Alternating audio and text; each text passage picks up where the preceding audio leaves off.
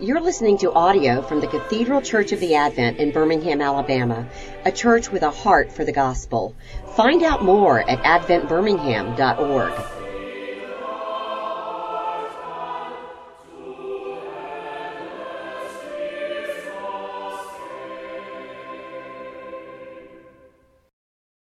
Oh Lord, that we might seek you and live.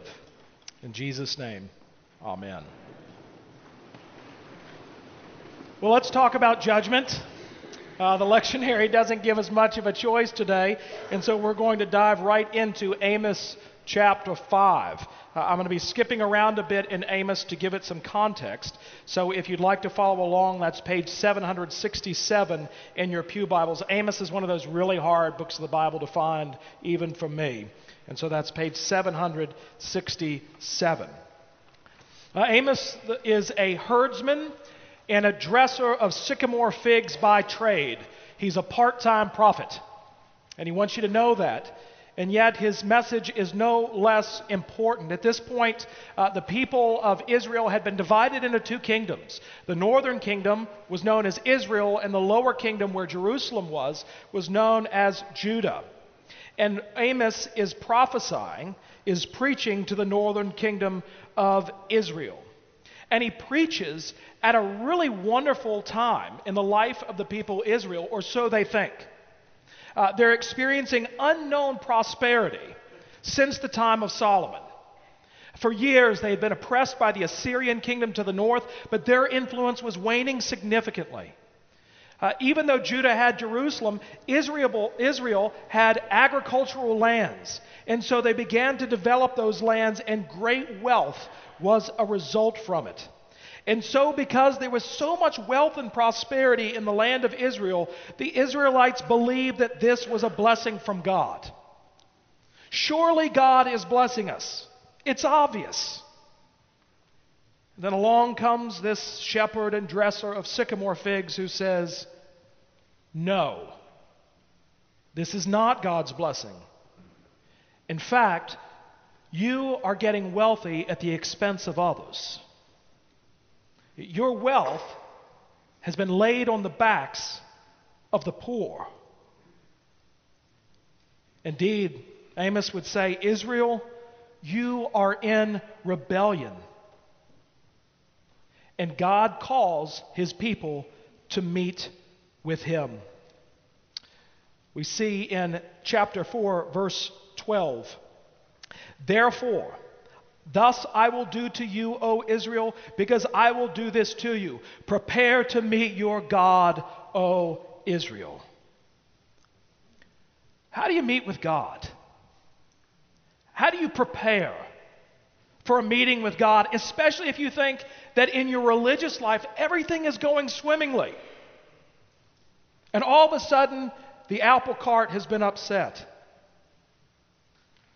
Well, most people think that they prepare to meet with God and that they meet with God in religion, in a temple, in a church, maybe even a cathedral. You may, in fact, meet with God in such places. That's if God is present and chooses to meet you in such a place. But we see here in Amos that Israel always met with God in his word. Chapter 5, verse 1. Hear this word that I take up over you in lamentation, O house of Israel. God meets with them in his word as he had done since the beginning. And God offers his people one last chance of salvation. He says that he will not meet them at their shrines at Bethel and Gilgal, for that is the religion of the unrighteous. Now, Israel was very religious. But we read throughout the Bible that religion doesn't save you. And what is religion?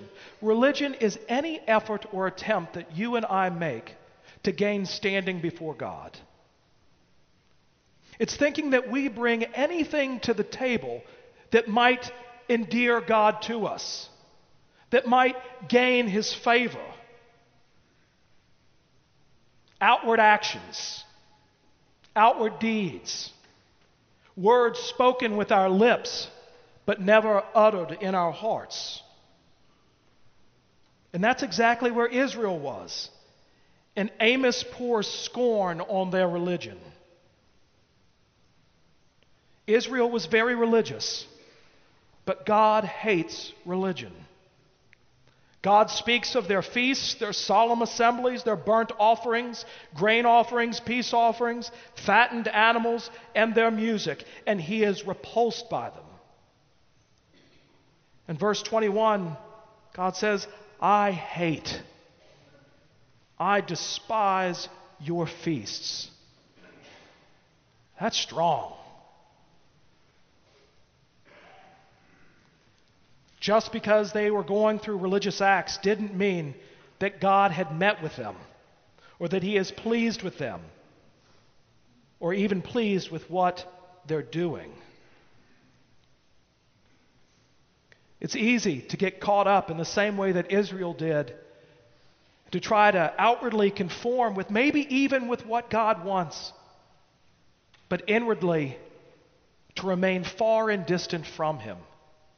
As Jesus said that the Pharisees were whitewashed sepulchres, that outside they looked beautiful and sparkling, and yet inward were full of death, rot, and bone. It's an easy trap to fall into, even in our own traditions. Someone once complained to me about how mortified they were that an acolyte was wearing boat shoes. That's religion. The religion says that person is dressed inappropriately. The gospel says, praise God, that young man is here to serve God in his church. Isn't it remarkable? Isn't it wonderful that a teenager would not only want to come to church, but actually would want to be a part of the service?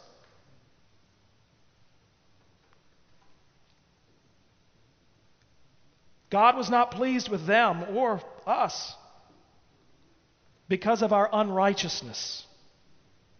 For righteousness is the true religion of Israel. And yet, the Israelites turned from God.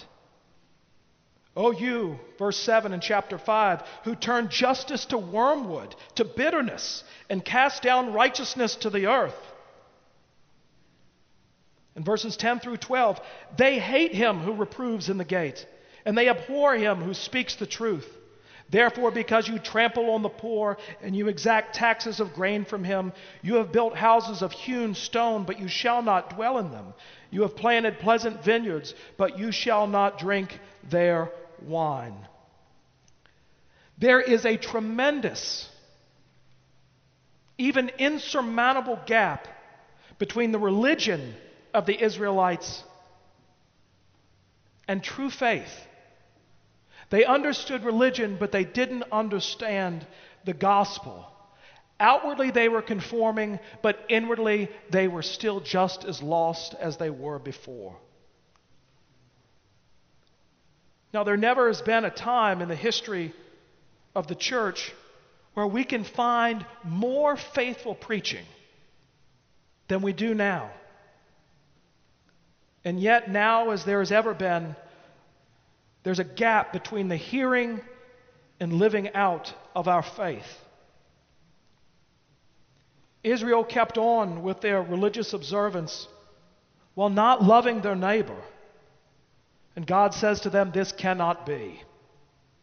For to love God is to love your neighbor.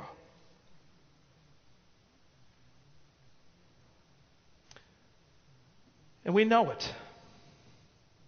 And we feel the disconnect. This is why in our service when we say we need to love God with everything that we have, every fiber of our being, and love our neighbors as ourselves, do we turn to our neighbor and high-five them? No, what do we say? Lord, have mercy. And many would say, but I love verse 24. Let justice roll down like waters and righteousness like an ever-flowing stream. That's my prayer. But be careful what you pray for.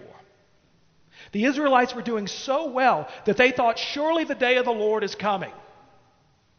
And we're ready to present everything that we have to him to show him just how religious we are. And indeed, they will meet with God. But it will not be the kind of meeting that they anticipate. Verse 18, woe to you who desire the day of the Lord. Why would you have the day of the Lord? It is darkness and not light. It's a day of justice. A day where every wrong will be repaid. Where our lives will be put on display before a righteous and just God. Well, with that thought in mind, are we ready to meet God? You know, if you were to receive an invitation to meet with the governor or the president or the Queen of England, what would you do? You would get ready. You wouldn't put on your Lululemon yoga pants and chacos and shuffle off to Buckingham Palace, would you? Now, the great irony here is that you can meet God in your Lululemon yoga pants because what? God's not worried about your outward appearance. He's worried about your heart. He looks upon your heart and not what our heart has to offer. If we would go through so much trouble to meet with the Queen of England, how much more should we be ready to meet God by putting on his righteousness? We can't escape the judgment. Amos says, look, this is what God says. You can't get away from it. It's like you find out how God's judgment is going to go down, and it's like a man fleeing from a lion only to have a bear eat him. Or getting into the safety of your house and leaning against the wall from exhaustion, from running from God's judgment, only to be bit by a snake in your own home. God's judgment is unavoidable. So what hope is there in any of this? Amos tells us in chapter 5, verses 4 and 6. Amos says this, God speaking here, seek me and live.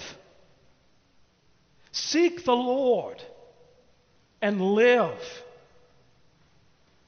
Amos is saying that God is giving you an opportunity to actually turn away from your religiosity and turn and enter into a life-saving relationship with him.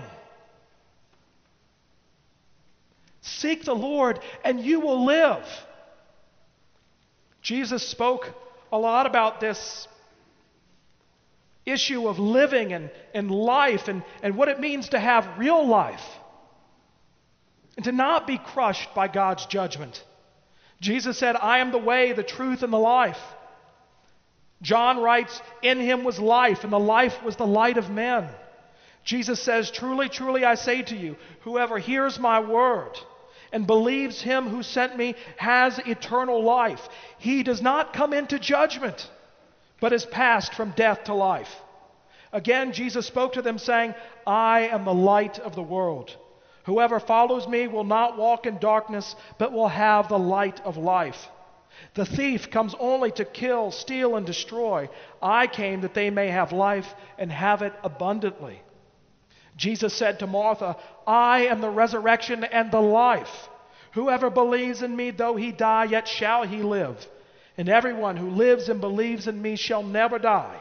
And John sums up his entire gospel by saying this, but these are written so that you may believe that Jesus is the Christ, the Son of God, and that by believing you may have life in his name.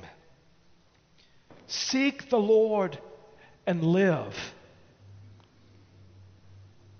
But you see, God's judgment is still real.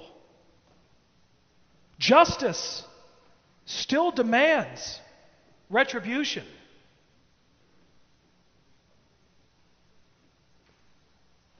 But we find that the justice of God falls not on you and me, but falls upon Jesus. That all that we deserved, all that we earned, he takes upon himself. And he is judged. And he is crushed on the cross by God's judgment. We feel the disconnect, don't we? And that's why it's right to say that heaven is populated with sinners and the unrighteous. Hell is populated with the self-righteous. If we think that we bring anything to the table on that great and terrible day of judgment, we will feel the full force of God's justice rolling down upon us like waters, and his righteousness like an ever-flowing stream. But seek God and live. Seek the Lord Jesus and live. Because when you are in Christ, do you understand that even the judgment day has been redeemed? Because when you're in Christ, you need not fear this day. You can actually look forward to it with eager longing. Why? Because that's the day when you can and your heart can cry, "Come, Lord Jesus," because he's going to take everything that is wrong in this world and make it right. Where there is injustice, he will bring justice. Where there is poverty, he will bring wealth. Where there is cancer, where there is death, where there is disease, where there is broken relationships, where there is estranged children, God is going to reconcile all that self to him through his Son, Jesus Christ. And yet, how does that happen? Not by working harder to love your neighbor, but seeking after God himself and throwing yourself upon a merciful Lord Jesus who has died for you and for me. Amen.